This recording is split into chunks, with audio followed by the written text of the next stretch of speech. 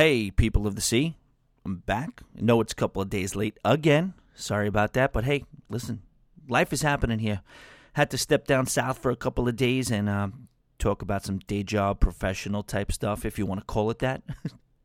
Things are getting crazy here with the day job. What I'm going to do is at the end of this show, probably, I will, when we're all said and done with all the cruise talk and everything else, I'll maybe go into a little bit of detail on what my scenario is for the 3 or 4 of you that might care.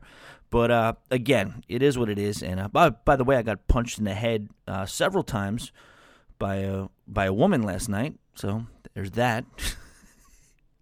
Nights changed. Authorities called. I didn't call it. They these guys and these girls come in. They basically are hammered. They cause a disturbance. They start attacking us. We just basically do what we have to do and throw them out, amongst the flurry of a bunch of headshots. Shout out to the security staff, my security staff as well. We all, everybody, did a great job with the restraint. Took a bunch of shots to the head, and then they called the police and tried to get us arrested. But it was funny. Nights were changed. They came within an inch of being arrested by the police that they called, which is always funny. But another day in the life, and, just another story for another time. Anyway, let's get into the show. Kick that mule.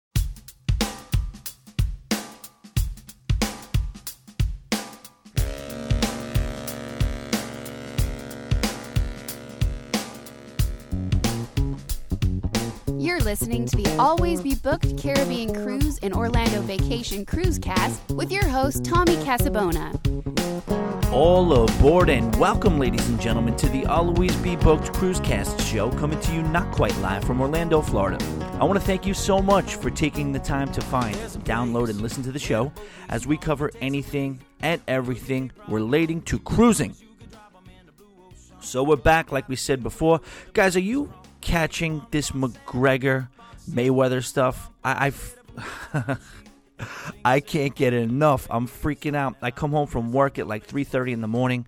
I see the press conference from Toronto, and I'm going to tell you something. I couldn't get to bed till 6. It amped me up so much. I was so fired up. This is going to be the longest month and a half or however long it is left. I mean, it's palpable. You've never seen theater like this. You can whatever, binge watch your favorite show 100 times. You're not going to see theater like this, and I just can't wait. I'll tell you what, I don't know. I was the guy. I was the guy that Mayweather cannot be touched in this fight. He is literally going to dismantle him, not because Mayweather is some powerhouse, strong knockout artist, but because he's going to have McGregor's face on a silver platter, and it's going to be so readily available to him to just hit with flurries that he's going to knock him out. I didn't see this, and I think I still don't see this as being a particularly difficult fight for Floyd, but boy, you watch that, and it's just something to be said. There's something there when a man stands in front of you and dresses you down, and you can look in his eyes, and he absolutely has no fear, and if it was a street fight, he could kill you with his bare hands if he wanted to. There's something to be said, and you look at Floyd a little bit, and Floyd, I don't know, I think he feels that a little bit. Having said all that, I still do think that you gotta believe Mayweather is the, majority favorite, but I don't know, man. These press conferences, and they're only halfway done. They're in Brooklyn today, and then I think they go to England soon after, but I can't get enough of this stuff, man. Oh, it's so much fun. Anyway, so Cruise Talk. Please, by the way, I got a new thing I want you guys to try to if you don't mind, find on Facebook. It is the Always Be Booked Cruisers Lounge Facebook group, and I got the Facebook page. We have the Instagram, Always Be Booked, as you guys know, and now we have the Twitter. But most importantly right now, if you guys don't mind, because, I'm not, I'm not the best at the social media stuff, and I do get better at it, and I do try to educate myself on it as much as possible, but there's no interactivity with the Facebook. You can't go back and forth. You can't communicate with you guys. I want to be able to communicate with you guys, and I want you guys to be able to, say things to me directly. I want you guys to be able to post things in the group. I want you to be able to communicate with each other, and the truth is that a Facebook group will allow that to happen. I know I'm very, very late to the party. Everybody's like, well, Finally, Tommy, you better late than never. You finally realized that the Facebook group is the way to go. But it is. So if you guys wouldn't mind, follow me. You find the Always Be Booked Cruisers Lounge, or Always Be Booked Podcast Cruisers Lounge, something like that. One of them, I think it's Always Be Booked Cruisers Lounge. Just find that on Facebook. Join the group, please. I'm trying to get that up. We only got like 35, 40 members now, I think. I'm not even sure what it is at, but if you wouldn't mind. Also, as always, the Instagram, like I mentioned before. And if you don't mind, please subscribe on iTunes. Rate, review. We're also on Stitcher. Those are the places, as you guys know, you can find me. All right. So for this show, and we're going to do the news first, a couple of things in the news first. But for this show, I wanted to do something that is a little, I don't know. It's a little bit of a risk, but it's like, I don't know if it's going to be fully communicatable what I'm trying to kind of portray with this show. And the long story short is that people always ask about itineraries. And this is for the relatively new cruiser. They don't know. All right, so I'm looking up cruises. I see Florida, Bahamas. I see Southern Caribbean. I see Panama Canal. I see repositioning. I see Eastern Caribbean, Western Caribbean. What I wanted to do is do a little bit of a breakdown regionally of what you're going to get pretty much from the regions of the Caribbean. And you know this show is mostly about the Caribbean. Again, a lot of you asked requests for the Mediterranean, for Alaska. I feel like one day we will eventually branch out to there, but the specialty is the Caribbean, and the big three, so we're going to stick mainly with that stuff. So I wanted to give you guys a little bit of a synopsis, a little bit of a broad, I guess from a macro standpoint of what you're looking at between the differences of the regions. And now, there's two layers to that. There's the geographical difference between the regions, as you know, what part of the world are you going to? And then there's also the cultural regions. There's different,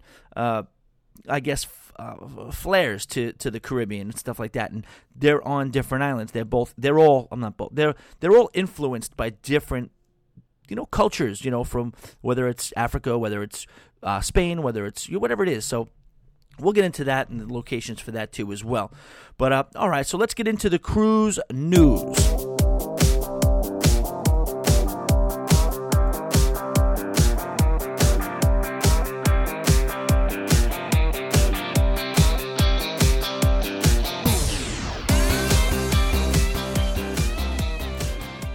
All right, great news out of Norwegian Cruise Lines. They're taking the Norwegian Sun. Now, all right, not a megaship and not necessarily the pride of the fleet by any stretch of the imagination, but they are announcing that the ship will reposition to Port Canaveral, right here in my backyard, and they're going to turn her into an all-inclusive. Yep, that's right, that means booze.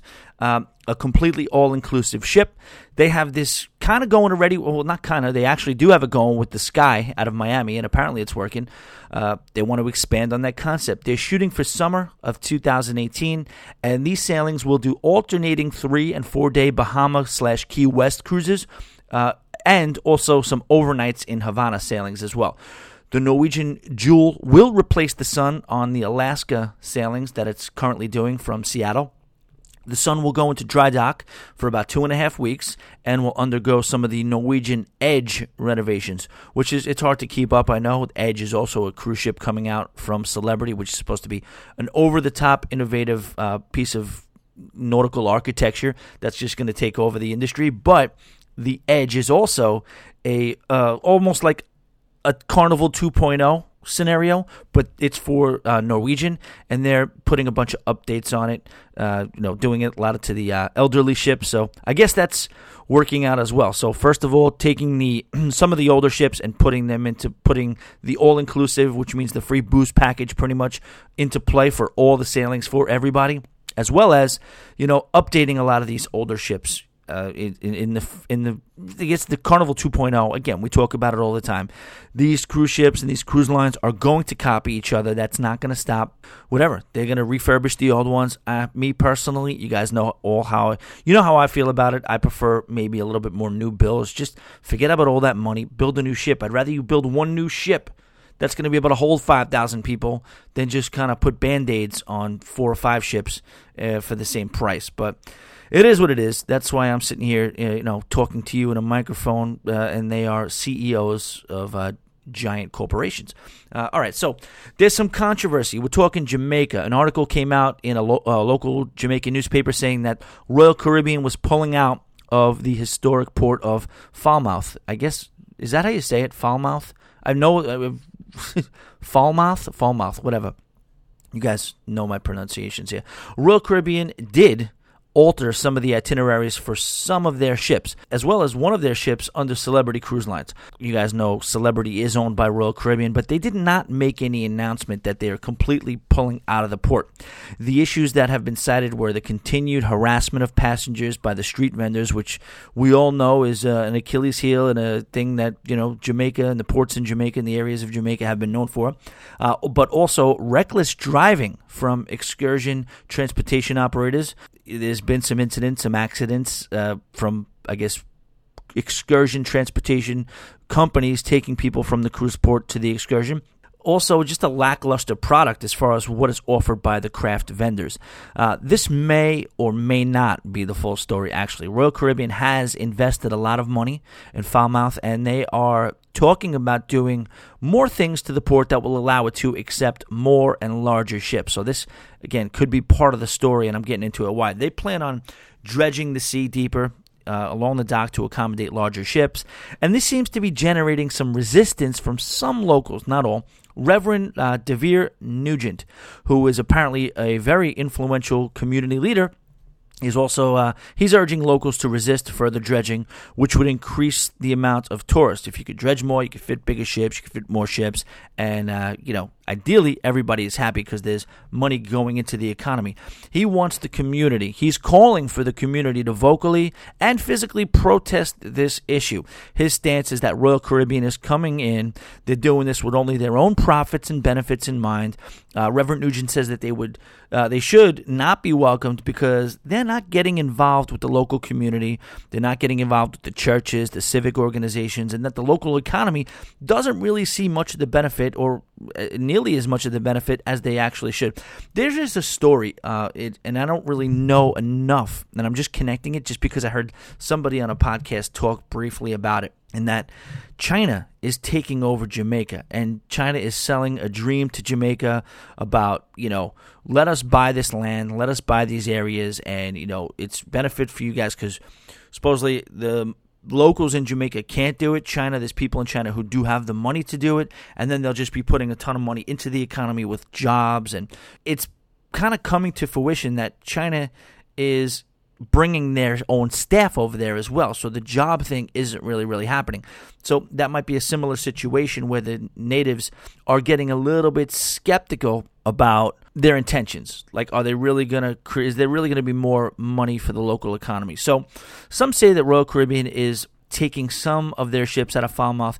They say that's a bit of a message to the local government that, maybe get this guy, this community leader, Mr. Nugent, in line, and it may be just some gangster cruise corporate muscle flexing tactics going on by an absolute giant.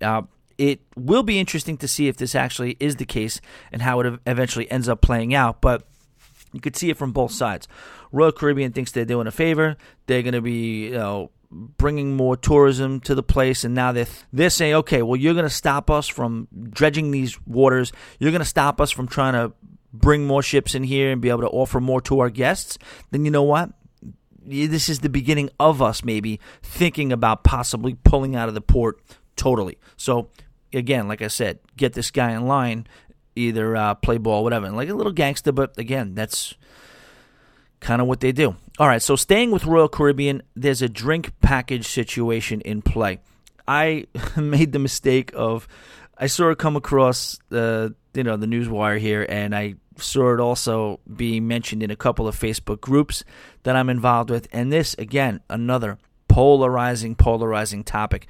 Royal Caribbean is, on the Harmony of the Seas, experimenting with an alteration to their rules on the drink package. At this point right now, anybody can get the drink package anytime, and that does not, enable the person that you're traveling with to have to buy the drink package as well. So what they're doing is saying, okay, like Carnival, if you're going to get the drink package, the person in your room has to get the drink package too. Why? Because what would stop you from just getting the drink package and feeding drinks to your roommate the entire time and basically maybe even splitting the money or whatever deal you have worked out? Royal Caribbean probably sees that they're getting beat on this a little bit as well by not having that rule in place. So again, does anybody realize that? Does anybody really think that this is not just going to be a fleet-wide thing very, very soon? We're rolling it out as an experiment. What do you mean experiment? How's that going to go? How's the experiment going to go? Okay, now you're going to be getting more people purchasing the drink package because you're forcing them to. People who want the drink package are not going to not get the drink package. I've almost bought the drink package on the Florida Georgia Line cruise. The two guys that we went with, me and the other guy, almost bought the drink package for the girls we were traveling with just because they didn't want to do it. And we still thought we'd save money by paying for 2 drink packages that we weren't even going to. Worked out that we just were able to change the room situation and it worked out, but it is what it is. People are having a heart attack over this. People are saying, well, guess I'm not traveling Royal Caribbean anymore. Oh, well, you know what? That's ridiculous. Another corporate giant.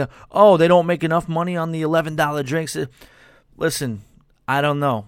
Everybody has something to say. Have you guys seen their balance sheet? Yes, they do have a huge markup for the drinks. A bottle of beer probably cost them about 77 cents. And yes, they do charge about $8 or $9 for that. And yes, on that particular bottle of beer, the percentages are ridiculously advantageous to the cruise line. But do you know if they're taking a hit in the entertainment area and that's just making up? Listen, I'm not crying poverty. I'm just a businessman and I operate a business, and people are so quick to judge the markups. I'm not saying Royal Caribbean's starving. I'm not getting in the corner of the corporate giant saying, you know what, shame, good for them. Let them just like bend everybody over and just whatever. I'm just saying I know I don't have enough information to know what their entire, balance sheet looks like. So it's the going rate. You go to New York City, you're paying $8 for a beer in many, many places. You go on other cruise ships. This is what the money is. Are they too greedy at sometimes? Yes, absolutely. Norwegian is very often too, and we're going to get into a scenario with Norwegian in a little while as well. You see, Norwegian is like the most notorious one for just kind of adding little nickel and dime add-ons to you, whether it's room service, whether it's gratuities, whether it's whatever, and that's a polarizing topic.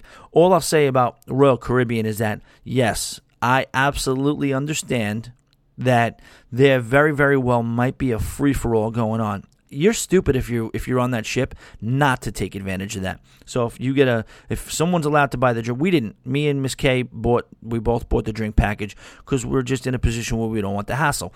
But if I'm 24 years old and my significant other or my cruise traveling partner can buy the drink package and I'm gonna tight for cash and I can kind of jump on that bandwagon and not have to buy it, I'm gonna take advantage of that. Call it whatever you want. It's a moral issue. It's whatever.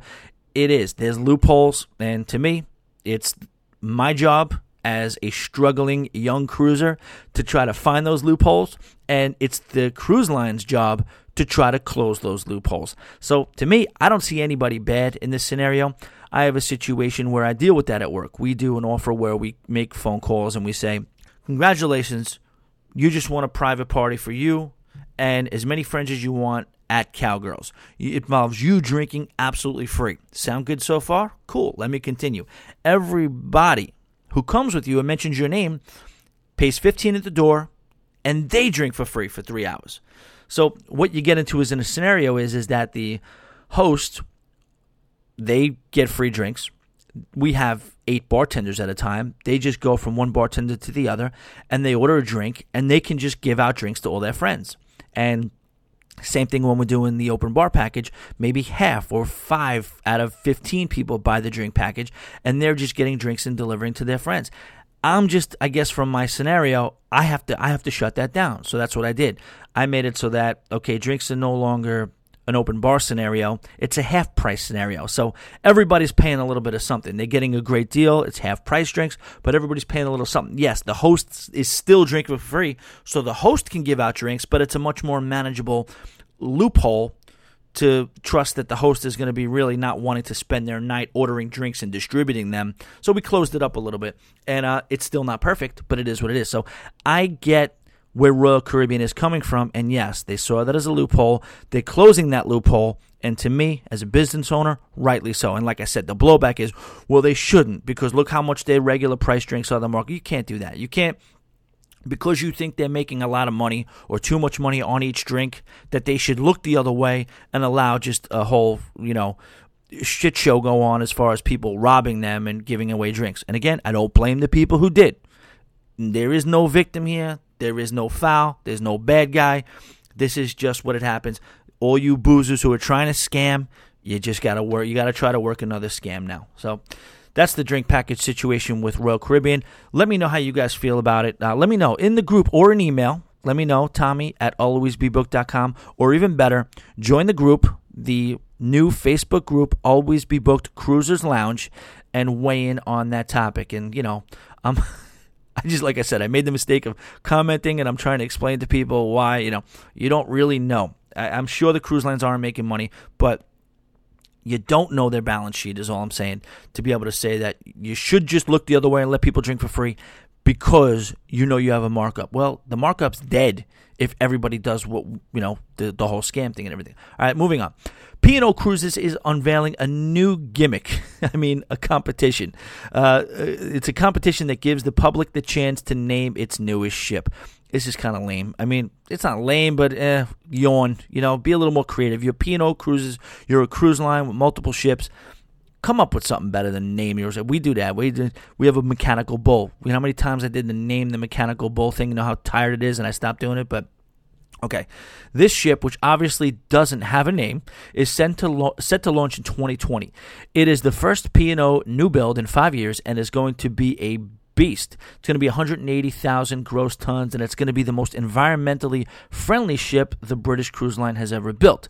The naming competition opened up July 10th. It's going to run for approximately 1 year. The winner will obviously get their name put on the side of the ship, and ready? 2 VIP tickets to the naming ceremony. Man, do these cruise lines, have some balls, and boy, do they know how to make money. They know they just don't have to do anything. Just throw this gimmick out there.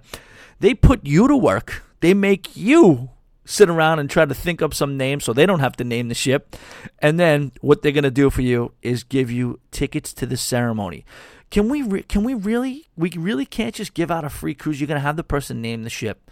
You can't give them a free cruise, something. This is going to be called the name of the ship is going to be called the ship for eternity, for the length of the ship remains in your cruise line, and you can't give them a free cruise. Like I said, I did the same thing with my bull at Johnny Utah's in New York City. I at least gave out a free dinner, no cover, and a bar tab, but I guess that's the type of reckless discounting that is the reason I am a restaurant operator and not a cruise line CEO. Anyway, if you would like to take a shot at naming the ship, you can do so on either P&O's website or any of their social media pages. They will find it. Good luck, everyone. Think carefully. A ticket to a naming ceremony is at stake here. All right, that's the news. Let's get into the main topic of the show.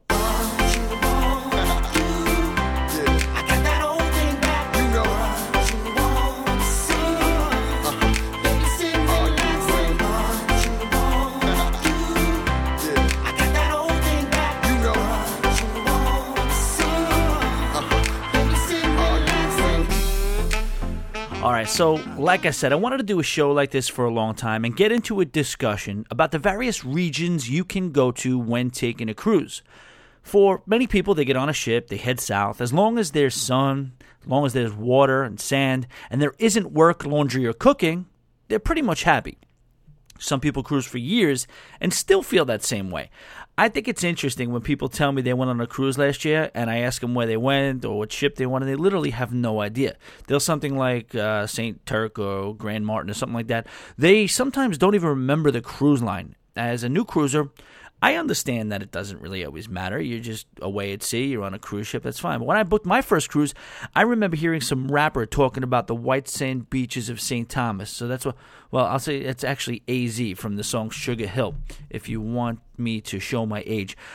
So that's what I booked. I saw it was a cruise ship. Carnival looked like an okay price. It was going to St. Thomas, and that looked attractive to me, so I did it. I didn't know the differences between cruise ships or even cruise lines, but as we get into our third and fourth cruises, and if that cruising bug has gotten its grips into us like it has for most of the people that would be listening to a show like this, you kind of want to know where you're going.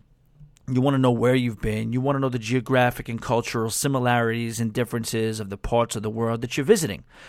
Let's face it, I've said it before, we're cruisers, and some of you might take issue with this, and some of you might be exceptions to this idea, but the truth for the most part is that we're not Anthony Bourdains by nature. We're not these Rick Steves people by nature. Again, not everybody. Some people really are, but as cruisers, I feel like our demographic, we're not obsessed with diving deep into the cultures of ancient societies. We're not trying to layer our palates with the ultimate cultural experiences from like an ultra in-depth perspective, right? I mean, would you agree?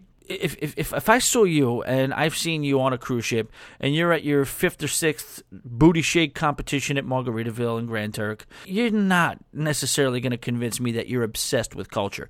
I'm not saying you're obsessed with booty shaking competitions either. You just like cruising, and that's what's going on there, and you're relaxing, you're having a drink, and that's what's out there, and you know what? Oh, you know what? I'll watch this for a little while. We like the convenience, we like the variety, we like the economics, and the simplicity of just kind of shutting it down on a cruise vacation. Whatever culture can get sprinkled in is great. I love the culture. I really, really do. Total bonus. So, having said that, I still wanted to spend a little time on knowing the areas you're picking when you go on these cruises. An itinerary can be called Western Caribbean, but you can't compare Key West to Ocho Rios, right? Port Canaveral has absolutely nothing to do with Nassau or Freeport.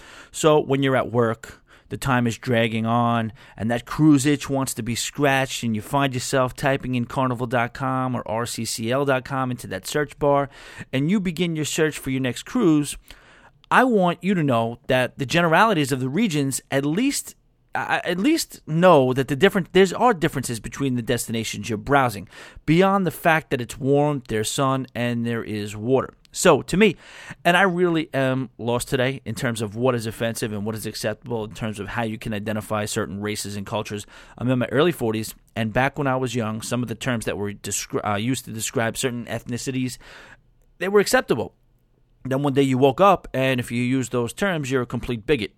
It's not just race. It's physical ailments. It's conditions. So I'm lost. And when I start describing cultures, I'm going to do the best I can to describe what I mean without being offensive. But I can't guarantee that's going to happen. If maybe there is absolutely nothing wrong with what I'm saying, and I'm disclaiming this for no reason. But I'll leave it up to you, and just know that if there is any mistakes, any ignorances, realize, please, the intent is not there. At the end of the day, that's really all that matters, right? If you're not trying to offend somebody, it's out of ignorance, and if there is any ignorance, I pre-apologize that.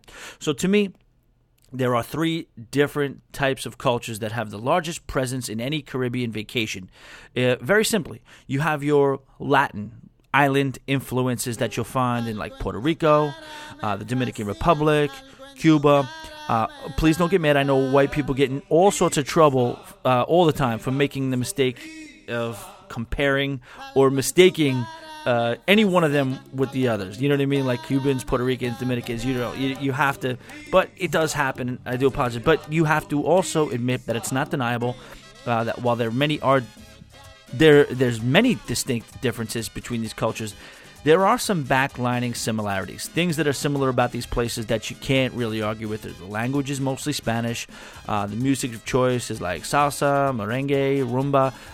Music is so dance-driven. It's Latin at its core with a serious African influence. It's very complex, and it really just makes you want to dance. I'm talking about the music still. Notice that I said makes you want to dance.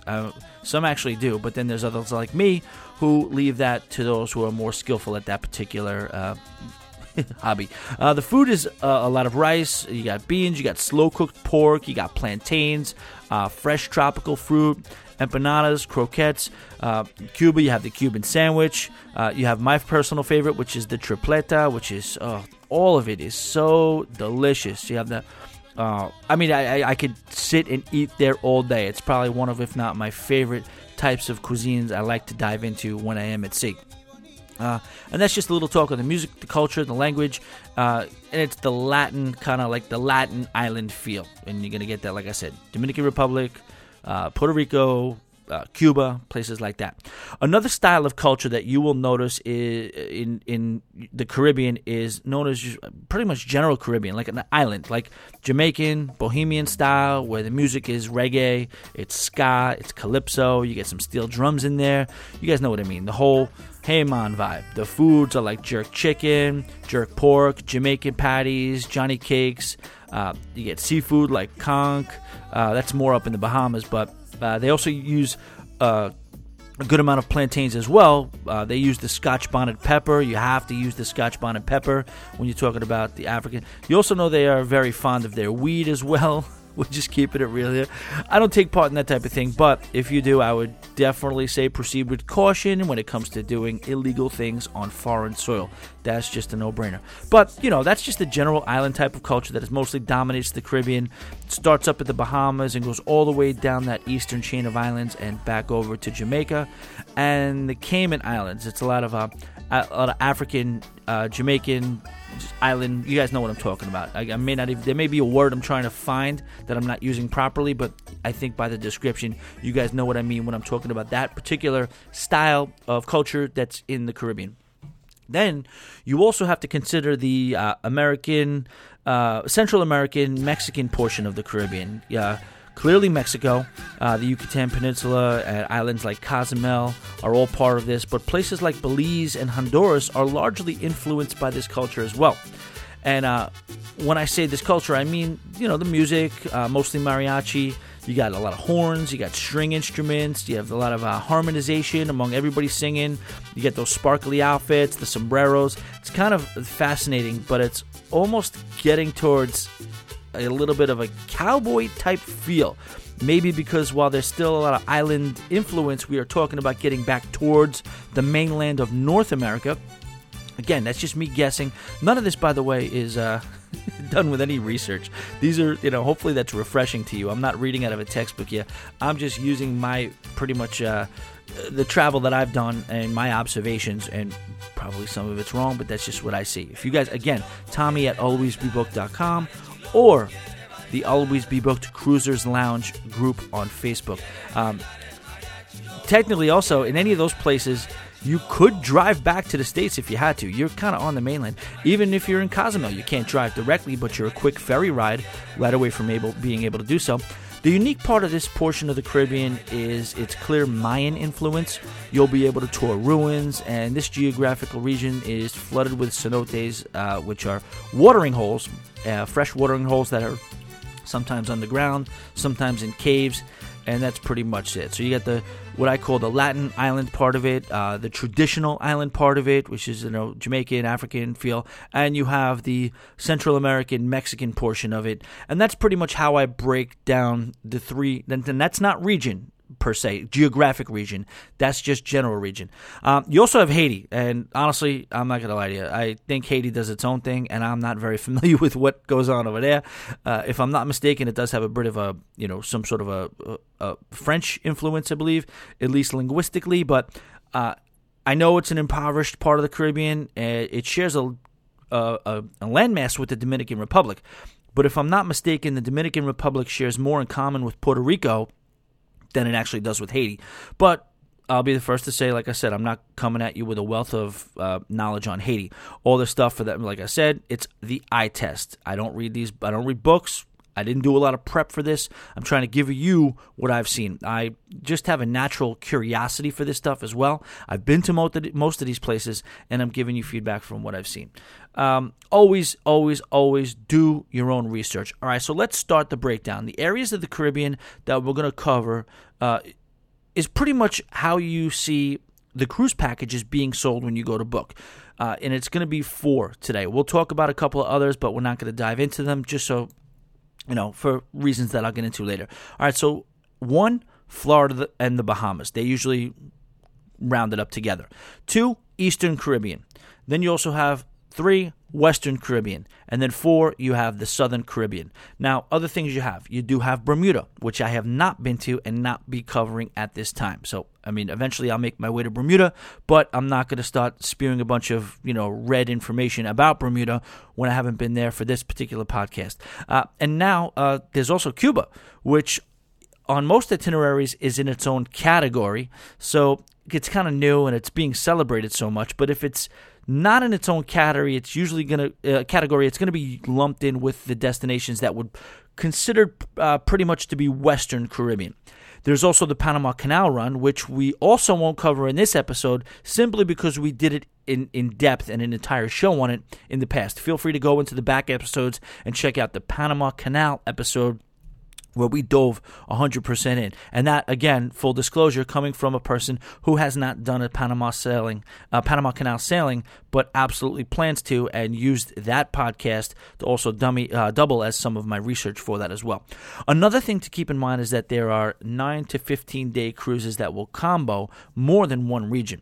There are regions set up by cruise lines to be able to categorize where you are generally going to go, but the reality is that there really are no rules to cruising. All right, so let's start with Florida and the Bahamas. This is considered by many seasoned cruisers as what the kids would call basic. It doesn't mean that's the case, though. Cruises, much like anything in life, I think, are always going to be what you make of it. I have a cynical / sort of sarcastic outlook on things. So yeah, I do consider these places pretty basic when you compare them to others. But I still will go on these types of cruises. And I know that if I'm with friends, I'm not at work, and I likely got a ridiculous deal on one of these areas, and that's why I'm doing it. Another reason many people end up on a Florida-Bahamas itinerary is because the length of the cruise. You can usually do a 2 to 5 day cruise when it's the Florida to the Bahamas. Now, in my opinion, a 2 to 5 day cruise is not for the first-time cruiser. Do you understand? You're listening? First-time cruisers, people who haven't cruised before, do not do a 2 to 5 day cruise your first time. You hear it all the time. Take the 3-day cruise. See if this way you can find out if you like it or not. Hell no. If you're a first-time cruiser, I urge you to take at least a 6-day cruise. 3-day cruise is in no way a good gauge to be able to tell if you like cruising or not. The ships are small.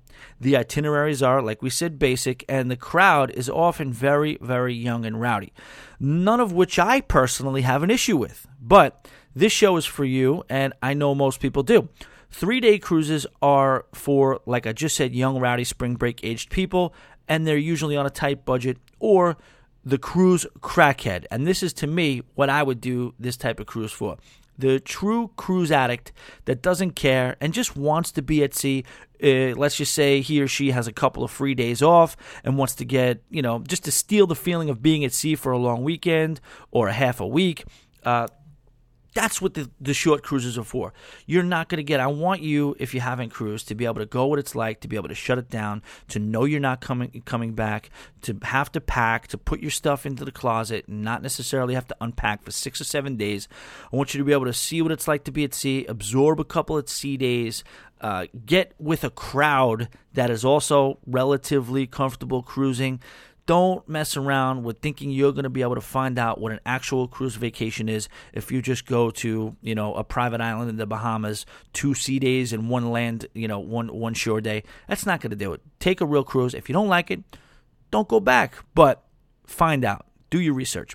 All right. So talking about the itineraries that are in, just quick little, I don't want, like I said, let's just be clear about the difference here. A lot of times I do port profiles, and I will do an in-depth kind of, I guess, expose on that particular port.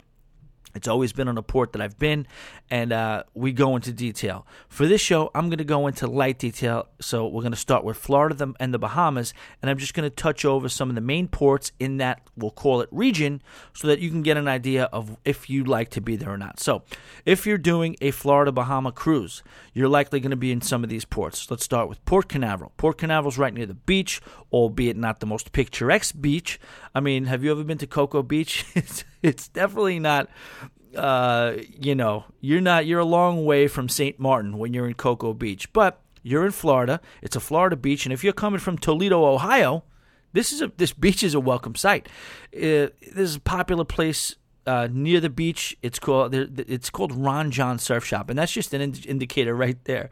Like if you're talking about what to do on shore, and one of the main things you hear about is a surf shop, you know it's a fairly basic itinerary, a stop. It's a very, very impressive store. Don't get me wrong. You go in there, and even me, I was surprised. It's like there's everything beach-related you could ever possibly want.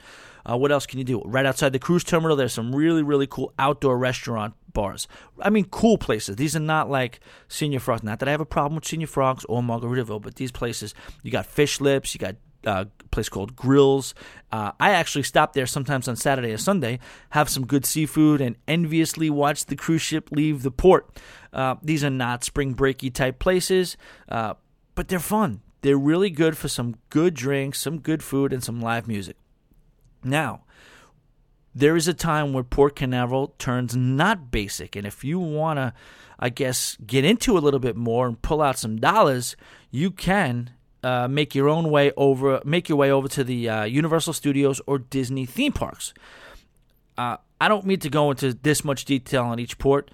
I just wanted to give you a few overall things about the port, and this one happens to be where I live, so I guess I get a little deeper. But you can take a shuttle down to Disney. You could take a shuttle to Universal. You could do Epcot, and that's a full day. If you think Port Canaveral is basic, do that, and that's a full day. You just went to Disney World. You just took an hour ride in a shuttle, and you went to Universal Studios. There is also the Cape Canaveral, the Kennedy Space Center, and that's very, very close. That's like maybe a combination of the two. I wouldn't consider that to be basic. I think that's really, really cool. You are spending a little bit of money on that, but you're also not traveling an hour. It's right outside. Well, it's very, very close to the port anyway, and some fascinating stuff that goes on there. All right, moving on. We spent too much time on Port Canaveral. Nassau. It's mostly Atlantis. Everybody knows. We did the port profile. I think there's a surprisingly amount of things to do. We learned that there are some gorgeous beach days that you can go away on little remote islands where they have everything you could ever want. There's some really cool cultural things you could do to experience walking around downtown. There's a few nice resort for a day options as well in Nassau, and that's pretty much the brunt of Nassau. Freeport, not a whole lot. Or you're going straight to Port Lucaya, and you get a beach day in. Or, I will say, Freeport is some of the best snorkeling I have ever experienced in my life. And then you have the private islands over there. You have, private islands are always beach day. You have the Coco Cay.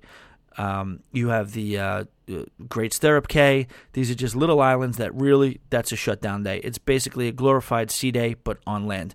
And, I'm not going to mention Grand Turk with Florida and the Bahamas, even though it is kind of like a geographical bridge between Florida and the Bahamas to the next region, which is the Eastern Caribbean. All right, now, we always say, we were saying before, the regions are mostly geographically accurate, but the lines occasionally blur.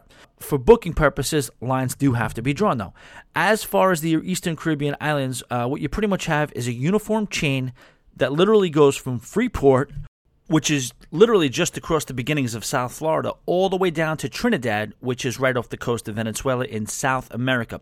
Someone should film a documentary. I would love to do this. Just get on a boat and do a run, go across that entire chain of islands, stopping at the most, maybe the most popular or the most the ones that people have heard of. And you could do like 18 islands. You could do a full season, a TV series out of it. When I talk about the lines blurring, you have Barbados, which is clearly very, very south. Yet it will still be categorized in a lot of Eastern Caribbean itineraries because it's technically more east than it is south. All right, so let's talk about some of the more popular ports in the Eastern Caribbean region. You got San Juan first and foremost. That may be the best walking port right off the ship. Old San Juan, you have the actual city. Tons of stuff to do, walk around and see there. You have the forts. You have rainforest tours. You have great food. If the conditions are right, you can also do one of those bioluminescent bay trips where you float along in boats or kayaks and you can see the fish that light up. Moving on, you have St. Thomas. St. Thomas is the perfect blend of picturesque beauty with an actual city vibe. They got beach for years over there. I mean, white sand, blue water everywhere. You could do a day trip to St. John. That's probably one of the more popular things to do, is do a day trip to St. John and check out Trunk Bay and do a lot of the, they have a beautiful national park on St. John as well. There's tons of shopping. St. Thomas is also known for its many, many bars. The island does have a little bit of an alcohol issue, I'm not going to lie. I'm told by friends that live there that is basically lawless in that regard. You pretty much can't get a DUI. Shouldn't really promote that, but from what I heard, it's like out of control. Unless you're driving off the side of a mountain. I had one of my friends, this girl visited me from St. Thomas. She came to Orlando. We hung out, and I clearly had too much to drink while we were out. Get to my truck, and I tell her, you know what, I can't really drive. She looked at me like I was high. Like, she was in the same condition I was, and she was like, are you kidding me? I'm driving this. I'm like, no, nobody's driving. Thankfully, I took control. We got a cab, and we got out of there. But she's like, you don't understand. She told me the next day. She's like, yeah, she's not proud of it, but there literally is no, you got to be really, really driving the car upside down to be able to get a DUI on St. Thomas. Again, not good. Not good. I'm not promoting that, but, that's what it is. I don't know. There's plenty of places. You have between Havenside, between Red Hook, there's a lot of cool gastro pubs, places to eat and drink. The emphasis is on drink, and who knows, maybe that's why it's named after me. You also have Grand Turk.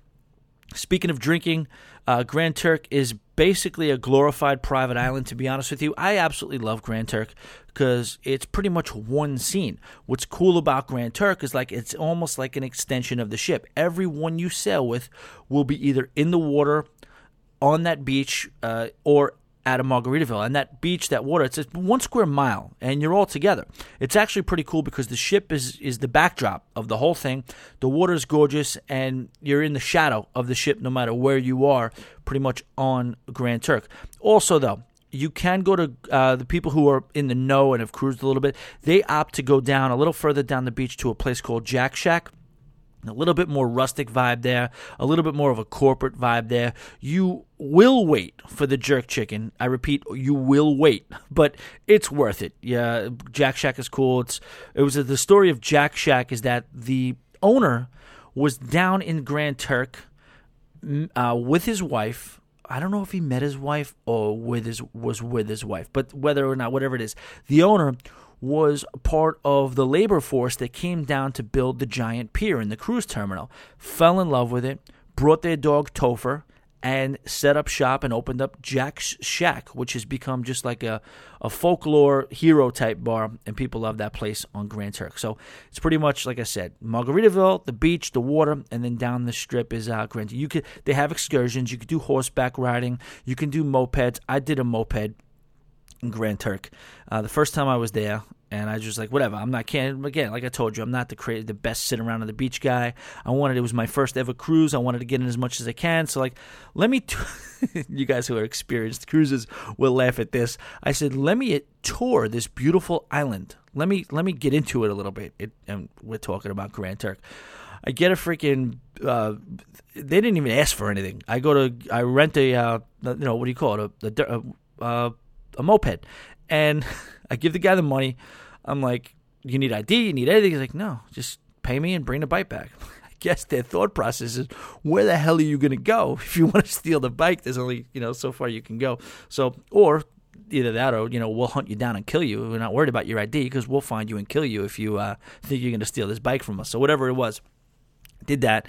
And I drove around the city, island, whatever you want to call it, and you're basically dodging stray horses and goats. There's the occasional, speakers that are bumping from somebody's driveway. You got a bunch of crazy looks from just you driving down these residential streets that you just really shouldn't be driving down. And I did and then I saw some building that sort of looked interesting. I don't know whether it was an art museum, an old shut down courthouse, or a school or a church, whatever it was. I stopped the moped to get out and check it out because, hey, I'm in Grand Turk. This is a building, looks interesting. Let me look at it. I couldn't get the moped started again. Took me about 25 minutes. People driving by me, still, I'm just getting, people are just looking at me like, this guy is lost. And thankfully, nobody bothered me. Got the moped started again and found my way back. You can't really get lost because you can kind of always see, the cruise ship, or you just know that main road that goes, and most of those islands have that main road that goes around the circumference of it. So I did that, and I got back, and then I tried to park the bike again, when I drove it into a bush, and I did get a couple of scratches. I was bleeding a little bit, and me and my friend Michelle, who we went on that cruise with, she kind of always razzes me about that when we talk about, you still got some of you left some skin in Grand Turk. You remember that? So, yeah, that's what I did. We booked a horse riding excursion together, and I just didn't want to do the horse riding excursion. I don't know. I was probably like a little nervous about being told I was too overweight to ride the weak, feeble horses, the malnourished horses they have there. So I just didn't do it. We split up for that one excursion. But man, don't get too ambitious when you're in Grand Turk. They did an open next cruise I went on. We were going back to Grand Turk, and they do an open mic night, and I cannot tell you what I said. I did the open mic night. I was on with Stu, and I participated in the open mic night, and I got up there and I just told a couple of jokes. I cannot even say what I said on this podcast, but then I said, all right, so Grand Turk tomorrow. And I was like, is anybody even getting off the ship? So it went from like me like really being excited because you hear about Turks and Caicos, but Grand Turk is a little sleepy. Then I went like, I don't even want to get off the ship. But then you know what? You learn to appreciate Grand Turk for what it is. One time, me and my sister and her boyfriend, Dave, who I've referenced in a couple of podcasts, but we went on a banana boat. Now, I didn't understand. I'm not the biggest thrill ride guy. But I did not know these banana boats, if you get the right one, it's a death ride. I'll post a picture of this on Instagram. Not that anybody's going to give a crap about it who doesn't listen to this, but I'll just put it up there so you can see it. I got in the middle because I was the biggest one. My sister's boyfriend got on one side of me and my sister got on the other side. So I'm thinking we're going to get a fun little ride around, the Atlantic Ocean real quick. These guys gunned it. And we were flying, and we were getting like several feet of air.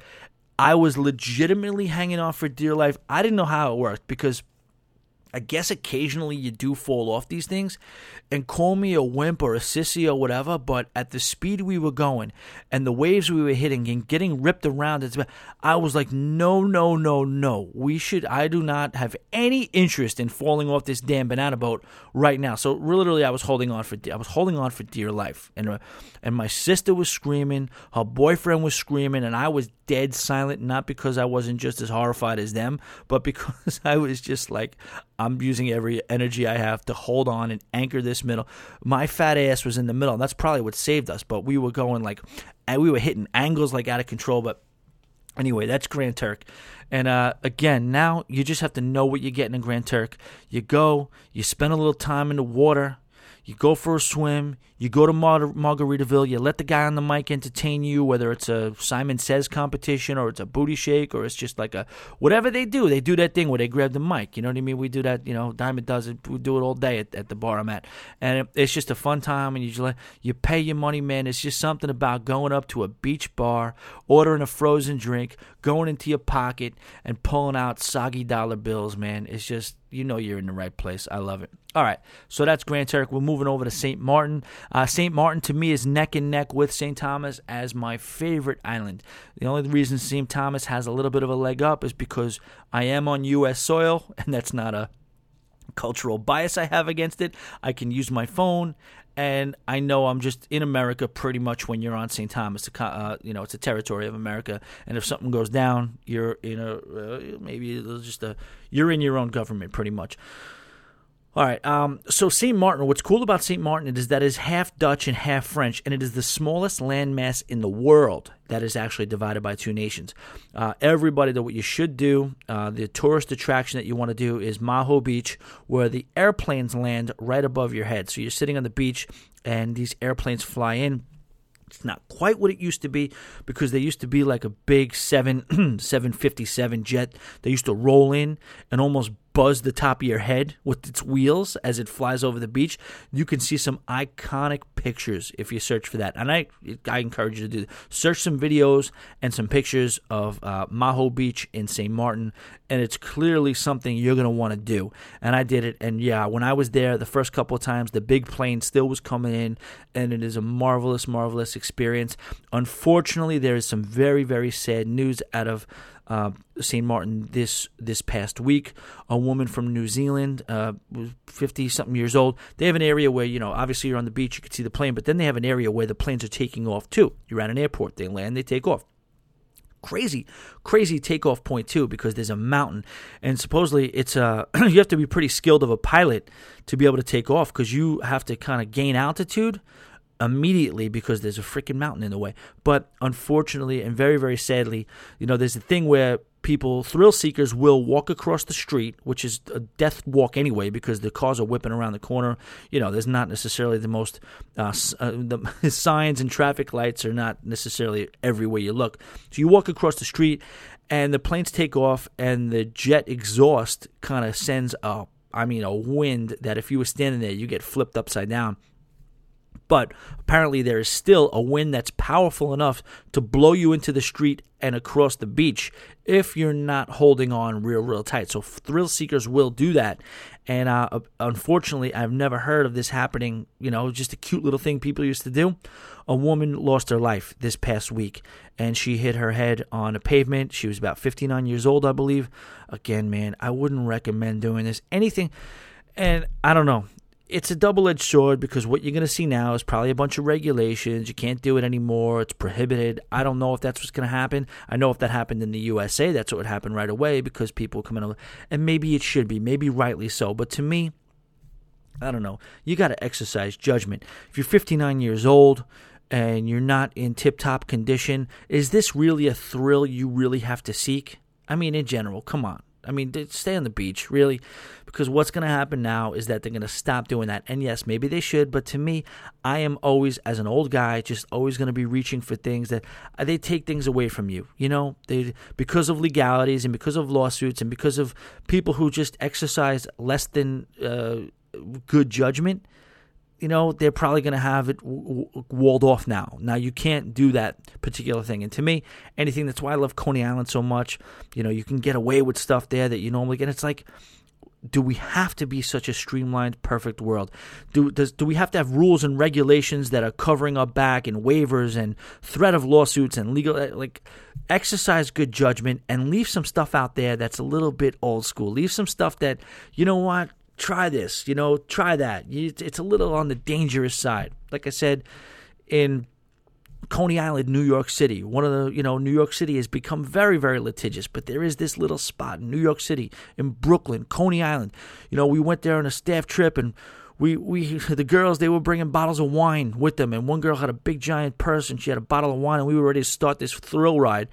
And as the ride is starting, she goes and pulls out a bottle of wine and goes to take a chug from it while the ride is about to start. Is that ideal? Is that advised? No. But you see the guy who's operating the ride clearly could have turned the ride off. But he goes, "Hey, miss, no. He does a half-hearted attempt to chase after her to try to get the wine from her, laughing the whole time, doesn't quite reach her, and says, well, screw it, they're having fun. Again, is that good? But no, you know what? Let some shit go on that used to go on that maybe a little living on the wild side. Let's not corporatize everything and, standardize everything. That's just my opinion. All right, I'm getting off track here. Moving back to St. Martin. So if you're going to go to the airport beach, the Maho Beach, same thing. Airport beach and Maho Beach, same thing. It's cool places to go around there. It's a little bit of a hike, so you want to do that early, I would recommend. Also, you have Orient Beach. Can I say that nowadays? Can I say Orient?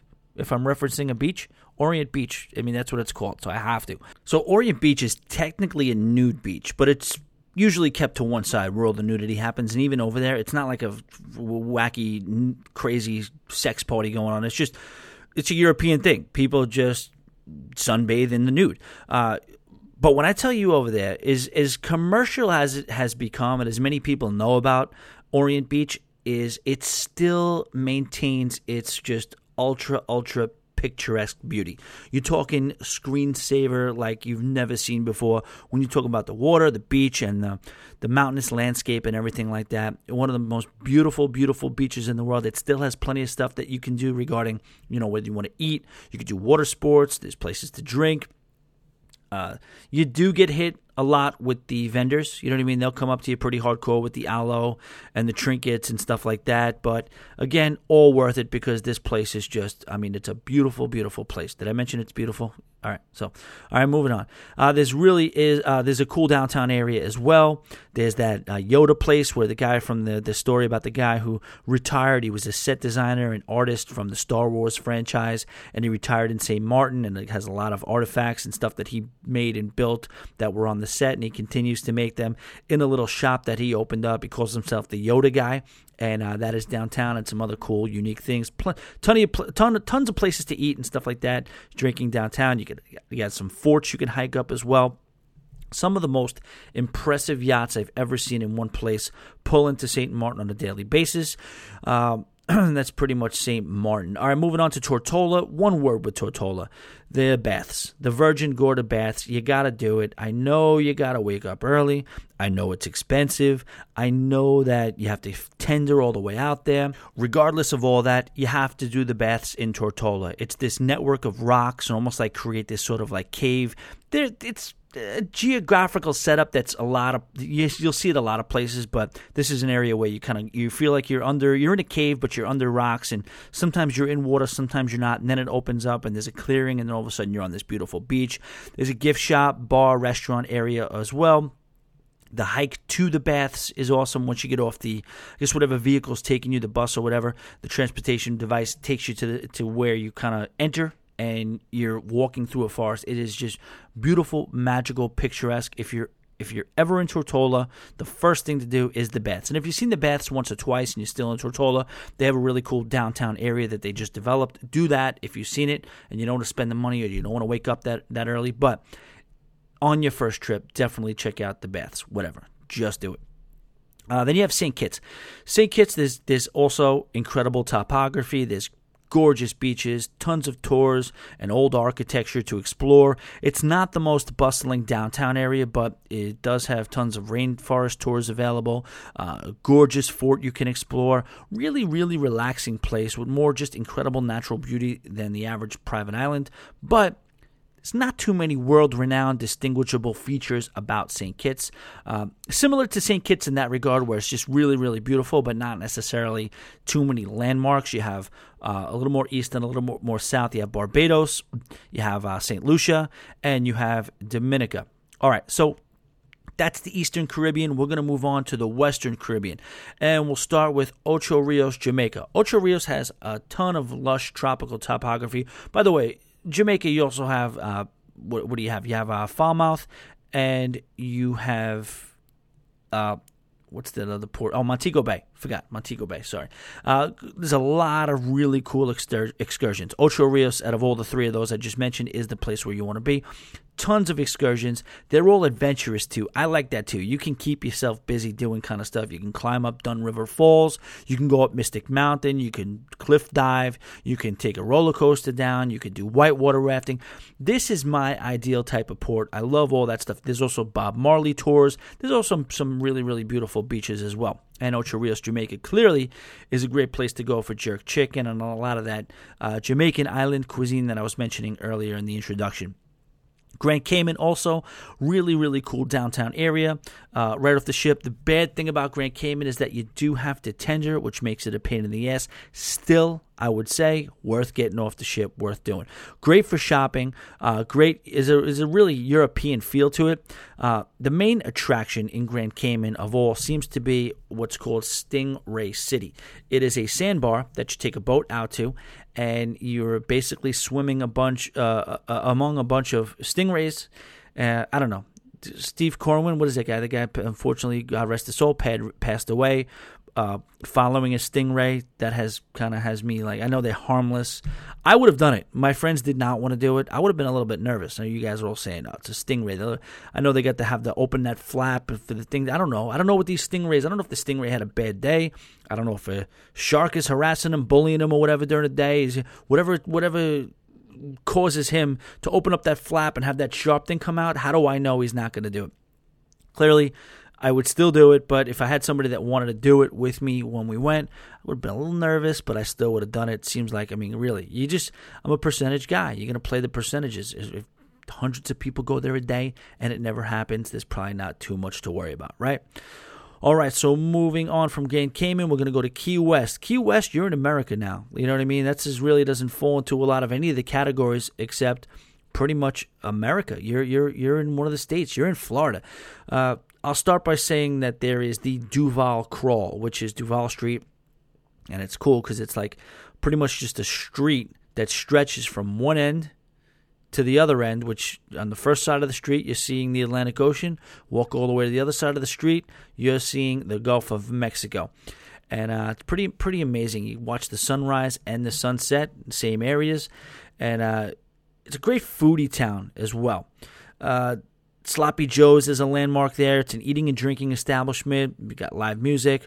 One of the coolest things I ever did there was a jet ski tour that literally went around the whole island. It was a guided tour. You got a chance to do a swim break. The guy talked to you. He showed you where Top Gun was filmed. He told you where this was that was. And it was like literally you're going under a bridge and you're leaving the Atlantic and crossing over into the Gulf of Mexico and vice versa. Really, really cool. The thing about Key West is that when I did say St. Thomas was the drunkest Caribbean island, I may have sold Key West a little bit short because between Fantasy Fest, between Halloween, they have a nickname called the Conquer Republic. They take pride in their drinking. If you're there for sunset, definitely be near Mallory Square because there's a whole sunset ceremony. It's a beautiful sunset. I think they mostly get everybody out of there, I think, cruise-wise for the sunset, though, right? They just take pride in not having anything being able to block the horizon. So that's like a thing with Key West. You got to get it out of there. But Key West is beautiful, man. I love Key West. It's beautiful and it's fun. I was there probably about 17 years ago, and I wasn't very, very impressed. I don't know whether it's, I just was looking for more back then, or they did build it up and add a bunch of stuff to it. This last time I went, I absolutely loved it. All right, let's move on to Cozumel. Cozumel doesn't have a ton going on the actual island of Cozumel, but you can do a resort for a day there. There's also some really world-class diving that Cozumel is known for. There's also plenty of places to eat, drink, walk around. You could rent scooters if you want to stay local downtown. Really fun little island, but that is about it. If you do take the ferry, however, over to the mainland, then a whole other avenue of fun opens up to you. Cenotes, Mayan ruins, beautiful beaches, shopping, much, much more. There's tons of stuff to do over there. Then you have Costa Maya. Now, I want to step in here and say a word about Mexico. If you are looking for a cruise and you ever see the word Mexico come up in just the general area of where it's going, so like Florida, Bahamas, Mexico, just so you understand, if you see the word Mexico, you're not in the Caribbean. You're on the west coast of Mexico, and this is probably a cruise ship that's leaving out of either L.A. or San Diego. You're going to hit ports like Puerto Vallarta, Ensenada, Cabo San Lucas. It's a few other smaller ones, but those are the main ones. The Western Caribbean islands, they're besides the ones that aren't Puerto Vallarta, Cabo San Lucas, they're a lot simpler, but what you also have is other islands that are related to Mexico, but like I said, would be listed under Western Caribbean, like Belize. You have Harvest Caye is there, that private island from Norwegian. There's a bunch of other stuff to do in Belize, but same Roatan and Honduras. What you're talking about as far as categorizing it, a lot of it is the Mexican-influenced part of the Western Caribbean. Like I said, it's interesting. You have a lot of influences, like I said, that are kind of mainland influences. It's a little deserty. It's a little bit more dry. And then speaking of that, we're going to move over to the Southern Caribbean right now, where you have the ABC Islands. And the popular thing about the ABC Islands is aside from just the beauty alone, is that it's out of the hurricane path. It does remain very, very dry. We'll start with Aruba. Aruba is a very, very polarizing port. People who love Aruba will cut you if you say something bad about it. People who vacation, land-based vacations in Aruba, they go back to Aruba. They bring their friends back. They bring their new girlfriends back. They don't stop. They love Aruba, and they will just wax poetically about Aruba, but some people don't get it. For me, the jury is still out. I need another run at Aruba. The beaches are breathtaking. The food scene is off the charts, but, you're going to pay. You're going to pay for a good meal in Aruba. There is a bit of a sophistication about Aruba, a little bit of a perceived elevation in class amongst people who are partial to that particular, part of the world. People love that it's dry. I mean, it is nice that there's not a big humidity factor. It's almost desert-like, so the humidity doesn't kill you. But a big complaint about Aruba is the fierce wind. You will, you'll get a ton of wind that blows the sand around, and people don't like it. Your blankets are everywhere. Tourists flock to places like Eagle Beach and Palm Beach. It's just another island also with a great downtown area for shopping, eating, and drinking. It's Aruba. Bonaire. I really don't have much for you on Bonaire. I haven't seen or heard about it. I haven't seen or heard about too many distinguishable features or factors attached to Bonaire. Other than that, it's just another breathtakingly gorgeous place. So when you go there, I would just think you're probably going to shut it down, or maybe just pick one of the run-of-the-mill excursions that are available from your cruise line. I'm sure you can snorkel. I'm sure you can get an ATV. I'm sure you can do all those run-of-the-mill stuff. And if you want to do that on Bonaire, do it on Bonaire. Check out shoreexcursiongroup.com. Make your own fun. Create your own adventure. Other than that, like I said, it sounds like a great place to just shut it down. Then moving over to Curacao. The most iconic thing about Curacao is the candy-colored Dutch buildings that will greet you when you come into port. You've probably seen them in many pictures. They probably are one of the most photographed landmarks of the Caribbean. There's also a moving bridge. Curacao, you know what I didn't know what the hell Curacao was. I just know at the bar, from being in the bar business, there was this blue stuff. If you want to make your blue drink, if you see blue in your drink whatsoever, chances are it's blue Curacao. I didn't know what it was when I first thought of it. There was blue Caraco. I didn't know. I'm like, what is this thing? They're like, well, it's named after an island in the Caribbean, like near South America. And I'm like, oh, okay. That makes sense. And here we are. It's on an itinerary. What they also have in Curacao is a moving bridge. It's kind of cool. You get off the ship, you look to head downtown. You get on this moving bridge that literally takes you. You get on the bridge, and the bridge takes you across whatever it is, a channel, a river, and then you get off and you're on the main the main part of the island. This is probably my favorite place in the Southern Caribbean to walk the streets. Like I said, the architecture is off the charts. The people are friendly. Not too pushy at all when it comes to the markets. For how many markets there are and how much competition it is amongst walking around there, and just how many places you can buy stuff, they are really noticeably not pushy and really cool but classy places to eat and drink. Like this is one place that it almost looks like fine dining, but you can go there and whatever you're wearing. It's a little expensive. It's right. I don't even know the name of it, but it's the restaurant that you would see that it's where you get on the bridge, or where you take, if the bridge, I think the bridge sometimes closes and you'll have to take a ferry over, but wherever you're coming from the cruise port and coming over to the mainland, right where the mainland starts, that restaurant is right there. Seems to be the most popular place there. All right, and that's pretty much it. Also, if you want to talk about Southern Caribbean islands, you could also mention the ones I mentioned above, which is, like I said, Barbados, St. Lucia, Dominica. There's also Antigua, and even as far southeast as Trinidad. Those can also fall into the Southern Caribbean category, even though they are as east as it gets as well when it comes to anything on the, let's just call it the Western world, the Americas. Cruise lines take liberties with what they call things. I've seen them put ports in the Bahamas, and they put them under the Caribbean itinerary, even though it's clearly the North Atlantic Ocean. But either way, in summary, that's just kind of what I wanted to do today. So we talked about the 4 main regions in the Caribbean and where you might see categorized most of the sailings that you will looking up. Florida, Bahamas, Eastern, Western, and Southern Caribbeans. Like I said, there's still the Panama Canal. And if you have any other questions, if you have anything to add, any feedback, always please reach me at tommy@alwaysbebooked.com. And now let's get into some emails.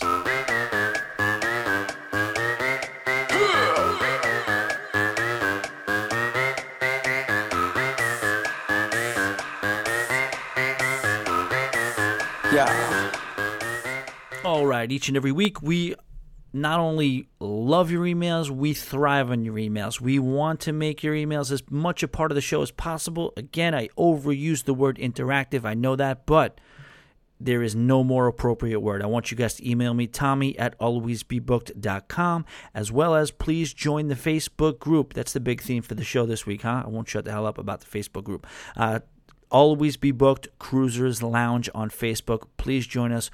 We got to get some more members, get some more discussion going. And yes, I will recap a lot of that stuff on the show as well, too.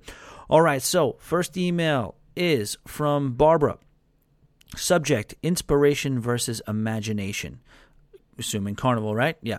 The question is, have both of these ships been updated? Is one better than the other? Planning for a trip for 20 women out of Long Beach. Help, please. Again, thanks, Barbara. Well, Barbara, I do assume you already know that you're dealing with two fantasy-class ships. So if the women are expecting grand luxury, they'll probably end up being disappointed. But if they're a chill group and they just want to get away for a little while on a relatively nice ship for its age, then they'll love it. Both have had the Blue Iguana Cantina added. They have the Guy's Burger Joint, the Blue Iguana Tequila Bar. They have the Alchemy Bar and the Cherry on Top ice cream added to it. The Inspiration is actually the newer of the two ships by a year or so, and it holds a whopping 8 more people. But that's all I could really see is different between those two ships. Anybody else, again, Tommy@alwaysbebooked.com. If they know of any specific differences between the Inspiration or the Imagination via Carnival, I have never been on either one of those ships, so let us know. Let's help each other out. All right, moving on. Hey, Tommy, love the show and have listened to you since the very first episodes were released in that batch. Wow, I really, really appreciate that, Nathan. Thank you so much. It means the world to me that you say that. You were there from day one. Not that I'm a 20-year veteran in the business, but thank you. It's really cool to know. I listen to podcasts daily on my 1-hour drive to and from work, and for some reason, the Always Be Booked podcast is the only one that seems to have somewhat lower audio levels. I need to have the stereo turned all the way up and cannot hear it still if I have the window down. Not sure if this is something that can be tweaked. Anyway, no other complaints. Keep up the great work. Nathan, that's a very, valid complaint. If always, my experience with podcasting and podcasts that come out, always better when you can hear them. That's my genius level of expertise that I'm bringing to the table for you guys. If you guys are ever going to have a podcast, make sure people can hear them. Well, I do apologize. I'm being a little weird here, but I'm sorry. I will check into that. I haven't heard that yet. And when I listen to it in my car, I definitely know there's a little inconsistencies with the sound of the show. That's going to happen naturally when I'm on Skype doing an interview. And I did go to school a little bit on how to make things sound better, and I feel like I've improved with that over the last 3 or 4. I think there's been some consistency. But they did tell me to make sure the audio level on the microphone is down because of the fact that, you don't want a lot of background interference. I'm going to check again. I'm going to check the audio level, and I'll encourage everybody else who's listening. If you do find that that's the case, I haven't heard it before, but if it is the case, let me know. And I will check, regardless of whether anybody gets back to me or not, I'll check on that audio level. I'll tweak that if I can see it tweaking. But Nathan, perfect email. It's right along the lines, like I said, I need this information to get better. So thank you very, very much. All right, moving on. I listened to the podcast Cruise Underworld, and it made me think of the books by David Brian Bruns. The first book is Cruise Confidential. I am sure you have read the 4 books. You did? I'm sure you have read the 4 books, but it is about an American guy who is the first American to, quote-unquote, make it on a Carnival ship in the food service department. It takes him through multiple departments. It is so enlightening, and I will never look at the crew the same way again. Highly recommended. I am headed to Alaska in 2 weeks on the Explorer of the Seas and doing Panama Canal on the Wonder in the spring. I did appreciate your port review of Panama Canal. Andrea, our buddy Andrea from Orlando. Andrea, and she says, thanks for a great show. Thank you, Andrea, for listening. Yes, you were very, very assumptive to assume that I read anything. No, I'm kidding. I mean, that you would. You probably think a guy who does a cruise podcast would be familiar with this work. Actually, I may now. It sounds very, very fascinating. I'm not going to lie to you. Call me what you want to call me. I'm not a huge reader. I don't freaking read. I don't even go on cruises. I don't read. Ever since the advent of the audiobook, it's the route I've been going, It's just, I don't know. Maybe I will. Maybe I should. But who knows? I don't know. But it does really sound like a fascinating concept for a book, and I guess it sounds like it's a true story. So if anybody knows about that, let me know. Cruise Underworld. It's 4 books. So it's 4 books about an American guy who made it on a Carnival ship in the food service department. Sounds pretty fascinating. I will check it out. Anybody else if anybody else has read that, email me at tommy@alwaysbebooked.com. Give me your take on it, your review of it. Enforce what Andrea is saying. Also, let's do this. What do you guys consume? You got me out here as your buddy. Not nice and faithful, maybe a couple of days late, but better late than never. You got Doug, you got Cruise Tips TV. What else you got? You got the Cruise Dudes. You got Matt Hodgeberg, Royal Caribbean Blog Podcast. You got all this stuff out there. What do you guys consume for your cruise media? If you're listening to the show, you got to be a cruise junkie and you can't get enough of it. So let me know what else is out there for us cruise junkies to consume from either an entertainment or an informational standpoint. Again, Tommy@alwaysbebooked.com or the Facebook group, Always Be Booked Cruisers Lounge. But again, thank you for listening, Andrea. Really, really appreciate it. And that is going to do it for this week. I want to thank you guys again so much for listening. I'm not going to repeat where you can find me again because we've done it ad nauseum. I wanted to get into a little personal stuff. If you were looking forward to that, the 3 or 4 of you who were, you're going to have to wait a little while, honestly, because while I did this podcast, you may not know it, but I got interrupted with calls, emails, texts, knocks on the door for about the last 4 hours, and this has taken way, way longer than it was supposed to take. So I'm not going to be able to do that this week. I got to get into a couple other things here, but I will at some point put that out there for you guys and just give you an update. And actually, while I'm doing this podcast, there was another update. So things got a little bit more. I got a little more clarity of where I'm going to be and what I'm going to end up doing while I was actually doing this podcast, and I had to pause it at some point. I'm sure you can identify some of the points where that happens. But again, I hope you guys enjoyed the show, and we will talk to you later. Thanks, guys. There's a place where the boat leaves from. It takes away all of your big problems. You could worries, you could drop them in the blue ocean, but you gotta get away to where the boat leaves from. Take 1 part sand, 1 part sea, and 1 part shade of a 9-nut tree. And the drinks set cold and the reggae is hot, and I know this is the place for me. Get away to where the boat leaves from. It takes away all of your big problems. You could worries, you could drop them in the blue ocean, but you gotta get away to where the boat leaves. Tell me